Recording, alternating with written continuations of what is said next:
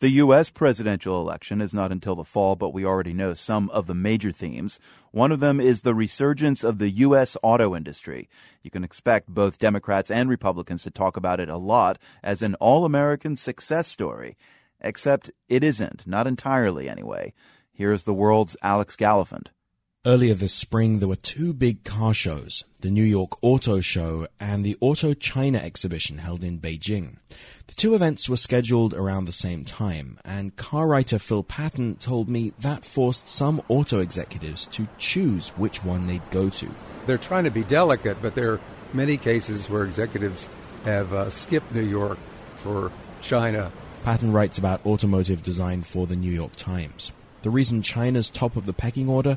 Well, despite a slowdown in the Chinese economy, people there are still buying lots of cars. There's no question that the really powerful influence here is the simple numbers. And you look just at the top selling lists of models in China, and you see Buicks and Chevrolets and Nissans. As a result, international car design is increasingly influenced by Chinese tastes. Take the Nissan Altima, a Japanese family sedan that's long been made in Tennessee and other places. According to Phil Patton, for the first time, the version available in the US will be identical to the car designed with Chinese buyers in mind. That's sort of a landmark. It'll be a little bit fancier than the old model, a touch more bling, if you will, with large grills up front and shiny chrome around the windows. See, young Chinese consumers want the nicer things, better upholstery, more legroom in the back. Turns out if you've got a bit of cash in China, it looks good to be driven around by a chauffeur. But one American brand does have an edge in China. That's Buick. It was the brand favored by the last emperor of China, Puyi. And it continues to have great prestige as a luxury brand. And I'm amazed that Chairman Mao, after all the cultural revolutions and great leaps forward, did not manage to obscure that brand appeal. When was the last time you saw a new Buick on American roads? I'm sure they're out there, but in China. The best-selling car in China is the Buick Excel. And Buick, remember, was a brand that was almost dead in this country a few years ago. The average age, as they used to say, was greatest generation, meaning 65. New Buicks were developed in large part to respond to China. In fact, you might argue that Buick was kept alive to feed the Chinese market. It was a choice in the crisis between saving Pontiac and saving Buick. They opted for Buick because of China. For a different take on automotive design, I went to meet Tony Baxter, a partner at New York design firm Curve ID.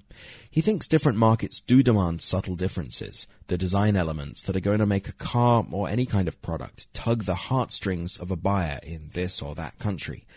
But consumers aren't limited to their own backyards. These days they can go online and see what's good wherever it crops up. So especially with the car market, the automotive market, people in China and Asia, they have a very good idea of what is popular and what is available in all the rest of the world. And what's popular in cars trickles down into the work Baxter's firm does for one of its major clients, the U.S. tractor maker John Deere.